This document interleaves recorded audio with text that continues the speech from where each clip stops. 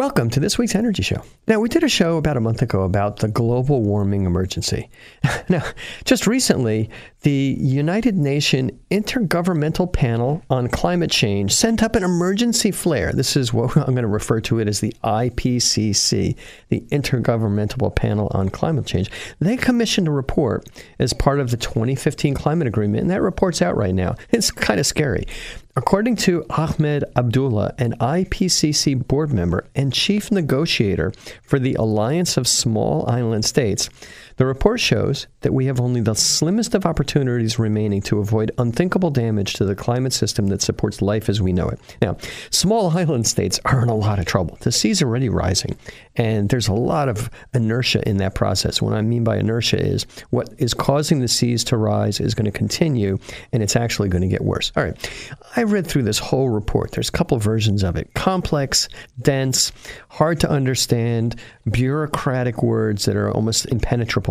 And I learned a lot of new acronyms. Most importantly, I have a better idea on the efforts needed to limit global warming. Now, my personal belief is that this is a big problem, but there are many people who are skeptics, and that's okay. And there are also many industries that are going to be negatively affected. Industries are going to be hurt if we try and solve this global warming problem. For example, the fossil fuel industry and manufacturing that requires process heat, which is mostly from natural gas, that's going to have to change. And according to the UN and pretty much most of the scientists, we need to almost completely, 99%, eliminate the use of fossil fuels, starting with coal. So, for industries that are using a lot of heat in certain processes, their businesses are going to decline. Their expenses are going to go up. The coal companies are going to go out of business. On the other hand, there's going to be many, many new industries that are going to incredibly benefit. We have the opportunity to kind of completely redo the energy system that we have, and it's going to be better for customers in terms of economics, but it's going to be expensive. Quite frankly, I'm biased because I'm in the solar industry, and the wind industry and the EV industries are also going to benefit. So here's kind of one way that my skeptic friends can look at it. If you think that there's even a tiny possibility that global warming is a problem, consider some kind of insurance. Now, we take out insurance for catastrophic events like car crashes and fires. Now, consider efforts to dramatically reduce fossil fuels, which is kind of the first thing we've got to do, as a type of insurance against possible global warming. So if you're skeptical, it might happen. Nobody can say 100% it's not going to happen. So take out insurance, spend a little bit of money, take action now. It's a prudent hedge against what could be a disaster. Now, with ordinary insurance, the policies can be expensive. Now, that's the case also with what I call global warming insurance. It's going to be expensive. But the interesting thing is it's going to be fairly quickly cheaper than the ordinary course of business. In other words, it's cheaper to use solar and wind and hydro for electricity than fossil fuels. Anybody with solar on their roof or on their business or on their home knows that it's cheaper to generate your own power than to buy it from the utility. And the same thing is going to happen if you have an electric vehicle. It's cheaper to run your car on electricity than gasoline. Now, to be clear, as I mentioned before, it's not cheaper for all industries that rely on natural gas. Heck, if you're in the business of making concrete, you've got to really burn a lot of limestone and make cement. And that's, natural gas is the way to do that. It also costs money to make the upfront investments in more renewables and also possibly nuclear. So this IPCC report starts out with a description of the problem. And I'm just going to mention it briefly. Human activities it's estimated to have caused approximately 1 degree C of global warming above pre-industrial levels. It's 1 degree C, it's 1.8 degrees Fahrenheit.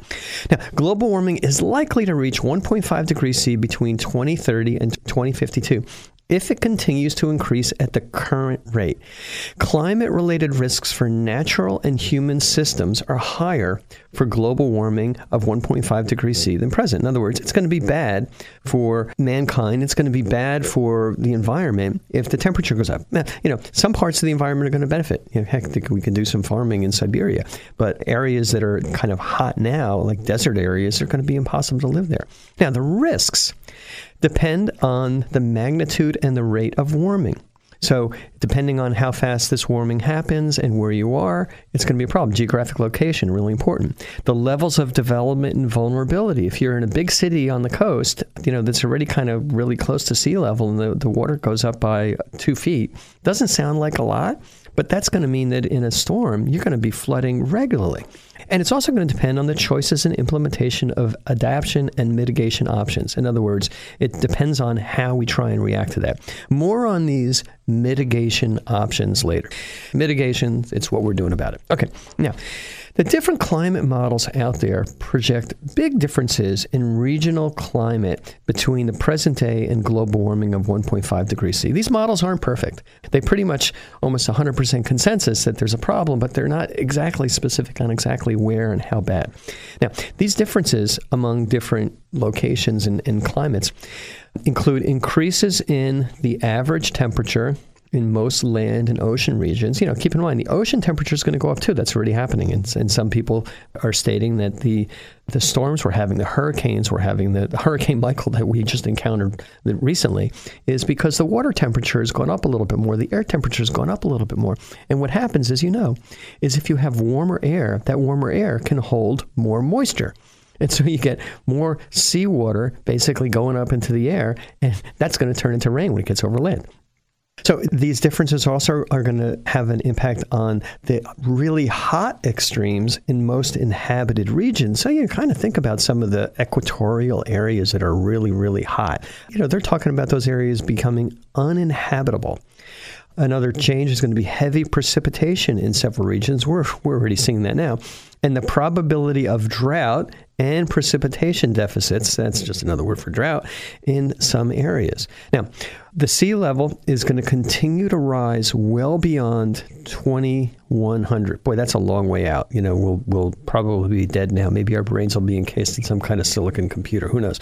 But the sea levels are going to keep going up. The magnitude and rate of this rise depends on the future emissions pathways. So now, when the UN report talks about future emission pathways, they look at different scenarios based on what we do starting now and how quickly we react to the situation, react and mitigate. So the slower rate of sea level rise enables greater opportunities for adaptation in the human and ecological systems of small islands, low-lying coastal areas, and deltas. In other words, if the sea level rises really slowly, it gives us more time to move inland. It gives us more time to build dikes around the water. If it rises really fast, or surprisingly, and it doesn't just kind of go up gradually, basically it goes up a little bit, and then you get a big storm. A storm surge soaks everything. I mean, that's right. That's happening right now down in Florida. All right. Now, estimates of the global emissions outcome of current nationally stated mitigation ambitions would lead to global greenhouse gas emissions in 2030 of 52 to 58 gigatons of CO2. That number's kind of, it doesn't mean anything to me, quite candidly. What's a gigaton of CO2? It just sounds like a lot. But basically what they're saying is, based on what everybody has signed off on in the Paris Climate Agreement, that's currently stated, that's all countries are going to do. By the way, U.S. pulled out of that. If we kind of follow those commitments, we would not be able to limit global warming to 1.5 degrees C, even if we supplement by very challenging increases in the scale and ambition of emissions reductions after 2030. In other words, based on what the climate agreement says, we still won't be able to limit global warming to 1.5 degrees C because we're not acting hard enough, fast enough in the short term before 2030. That's only 12 years away. That means if we don't act very substantially, very soon, we won't be able to achieve this 1.5 degrees C target. If it goes up by 2 degrees C, it actually is a heck of a lot worse. It's not linear. The other thing that in the report is relying on unproven and unscalable technologies, such as future large-scale deployment of carbon dioxide removal. And they have a nice TLR for that, 3-letter acronym, CDR, can only be achieved if global CO2 emissions start to decline well before 2030. In other words, if we're hoping for some magic technological bullets that are going to start turning up after 2030, we're going to be screwed. It's not going to help because we're already kind of we're already getting over that global warming threshold. So we have to use technologies now. We have to do things now or that we're 100% sure are going to work very quickly, not to kind of hope, our children will figure this out in 15 years or 20 years. It's going to be too late. Okay, what can we do to reduce emissions this substantially in time? What are the mitigation options? And so this UN IPCC report went into a lot of those details. It was really hard to kind of pick through their acronyms and understand what they're talking about. But they have a lot of good recommendations. So, the first one is just really clear. 3 words: stop using coal. Coal is by far and away the most polluting in terms of greenhouse gas emissions fuel. There's places that are still using it. We're kind of cutting back in the U.S. And interestingly, one of the reasons why we're cutting back in the U.S. is because natural gas is just a lot cheaper. The dilemma is natural gas still generates a lot of CO2, not nearly as much as coal. All right, next recommendation. Almost completely stop using natural gas and other fossil fuels. And, we've talked about this before, but the idea of carbon capture and sequestration currently doesn't work economically. All the pilot plants haven't worked. There was a big effort. I can't remember the name of the organization, the utility. They were building a carbon capture and sequestration plant down in the southeast somewhere. And just recently, they pulled the plug on that whole plan. They said, gee, after spending billions of dollars, we couldn't get the carbon capture and sequestration to work on this coal plant. So guess what? They just put in a natural gas plant. That's it. It's kind of obvious in retrospect. But thermodynamically, carbon capture and sequestration doesn't work. What I mean by thermodynamically, in other words, in order to take the carbon out of the fossil fuel that you're burning, you need to put a lot of energy into recapturing that carbon, which means that the net amount of energy that comes out is a lot less, and you're spending a lot more money. So your cost for energy goes way up if you're trying to take the carbon out of a coal plant. And it's cheaper to use natural gas, which is still generating carbon dioxide, and it's way cheaper to use wind or solar or hydro or even nuclear. Okay. Next recommendation, replace these fossil fuels with solar, wind, hydro, and nuclear. And, this report talks about the possibility of nuclear really seeing a renaissance, and there are countries in the world that's using a lot of it. The dilemma here in the U.S. is nuclear is more expensive than other fuels, so it's not being deployed. The nuclear plants are getting shut down, and they're having a lot of trouble. I think there's only like 1 or 2 plants still under construction in the U.S., and those might not even get done. Now, the other idea is using hydrogen as a fuel. Hydrogen currently comes from natural gas. If you're going to change natural gas into hydrogen, which is kind of a nice fuel, it's also a way of storing energy, it doesn't really help. You're still emitting a lot of carbon dioxide. However, hydrogen that comes from electrolyzing water, in other words, you take water, you put a cathode and anode in there, you run power through it, run the current through it, and bubbling out of the water, you can basically break the liquid water down to its constituent oxygen. Goes into the air. That's good. We can breathe it. And it goes into hydrogen. You capture the hydrogen, and you can use that as a fuel. So if you're changing water into hydrogen and oxygen using electricity from wind and solar, that's okay. That's a good thing. All right. Other recommendation, deployment of batteries, stored hydro, and other storage technologies. The amount of storage we're going to need is enormous because, heck, we need power in the winter and in the night too.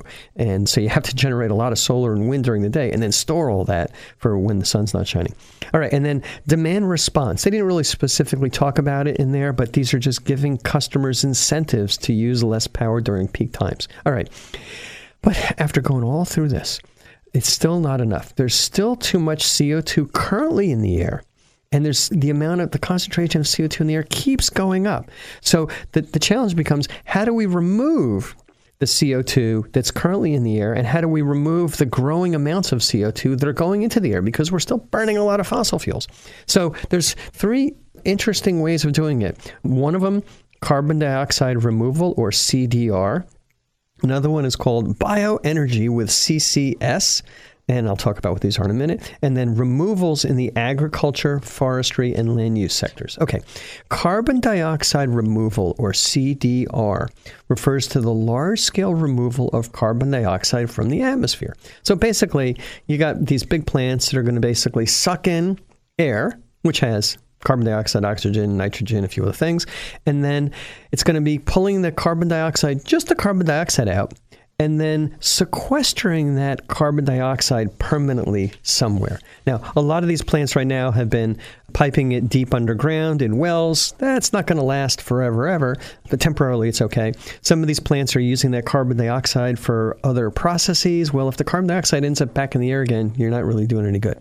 And as I mentioned before, sequestering the carbon dioxide, getting the carbon dioxide out of air, if it wasn't part of a fuel process already, it's expensive. I mean, you're just going to basically be using wind wind and solar to drive these plants to pull CO2 out of the air. Not a bad idea. This is something that might really take off 20 or 30 years from now. Now, keep in mind, CDR, carbon dioxide removal, is a different approach than removing CO2 from the stack emissions of large fossil fuel plants like power stations. So this is taking CO2 out of the existing air rather than taking CO2 out of the waste stream that's coming out from burning coal. Okay. All right.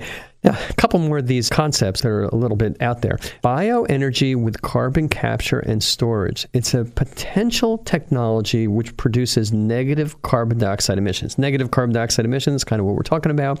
This is a process, a technology, an idea that will reduce the amount of carbon dioxide in the air. So basically what this is combining bioenergy, energy from biomass, with geologic carbon capture and storage. In other words, geologic, you take the carbon dioxide and put it into the ground. Basically, the concept is plant a lot of trees and crops, which, when trees grow, crops grow, they're taking carbon dioxide out of the air, they're building it into the structure of the plant. And so basically plants are taking carbon dioxide out of the air. That's what they use for photosynthesis, sunlight and carbon dioxide and a little bit of oxygen. Now, the good thing is that you're sequestering the carbon temporarily in the plant itself. Now, if we then burn that tree, burn that plant, burn that fuel, prairie grasses or whatever, then that carbon dioxide goes back up into the air. It doesn't do any good. But if we have power plants that are burning these trees and fuel plants and then taking the carbon dioxide out of that waste stream from the emissions and capturing that and sequestering that, then we have a process where we're using the plants to take the CO2 out of the air, and then we're using this sequestration process to take the CO2 and lock it away so it doesn't go back into the air. So basically, we burn trees and crops, capture all the CO2, then plant more trees and crops. It's something that could work, but you got to imagine it's going to be done on an enormous scale. Okay, the last one is called removals in the agriculture, forestry, and other land use sectors. So this is basically a technology in which pastures and agricultural lands are converted to forests and energy crops. And then additional forests are planted. And I learned a new word, afforestation. It's kind of like the opposite of deforestation. But basically, afforestation is planting trees in places where trees weren't before. Trees are really good ways of taking CO2 out of the air. And then, as we do that, we can then, we would then be able to burn those trees or use that as fuel. So the dilemma is we have to take an enormous amount of land to overcome these problems. And then you got a lot of social issues and technological issues and environmental barriers because people want to use the land for other things. The land is owned by the governments and individuals. And if you say, hey, we want to use that to capture carbon dioxide, it's a problem. All right. So the dilemma is pathways limiting global warming to 1.5 degrees C. It's going to require rapid and far-reaching transitions in energy, which we talked about, land, urban and infrastructure, including transportation buildings, that we've kind of never encountered before. It's on an unprecedented scale. But we have in the past, just look at how dramatically the world economy has grown over the last 100 years. We've done things like that in the past.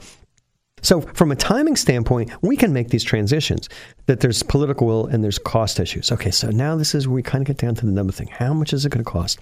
Total annual energy-related investments from 2015 to 2050 is estimated to be around $900 billion a year. So, let's round it up to $1 trillion. The world has to spend $1 trillion a year to make the changes necessary to keep the global temperature from going up by more than 1.5 degrees C. And so the investments that are required in low carbon energy technologies, this $1 trillion, it's 5 times more than what we're spending right now. So it's really going to be tough. All right. So I've recently read some articles after all these global emergency reports, about what people can do. Great idea to take personal energy actions. Do low-cost things like use public transportation, less appliances, put solar on your roof, buy an EV, all these things. It's all going to help a little bit. But the reality is humanity has to spend 5 times more than we have been in the past. And that's going to take the right policies. So what we're really going to need to do is make sure that we're electing politicians who have a practical plan to reduce the risk of global warming. Specifically, we need politicians that are going to act aggressively now to use less fossil fuels, more efficient vehicles, and to make tremendous investments in wind and solar and batteries and nuclear and even things we don't know about yet. So the best way to do this is with policies. We're going to need more economically efficient options, such as cap and trade or carbon tax. Economists say carbon tax is the best way to do it. Well, politicians really have to take the lead on this. Some countries are doing it. California's got a cap and trade program. It's working. All right. So nevertheless, this won't be easy. It won't be cheap, but it's going to be essential if we want our grandchildren to live in a world like the one we have now. Okay, that's all the time we have on this week's Energy Show. Thanks to all of our listeners for tuning in. And if you missed any of today's show, you can go to our website at cinnamon.energy and listen to the podcasts.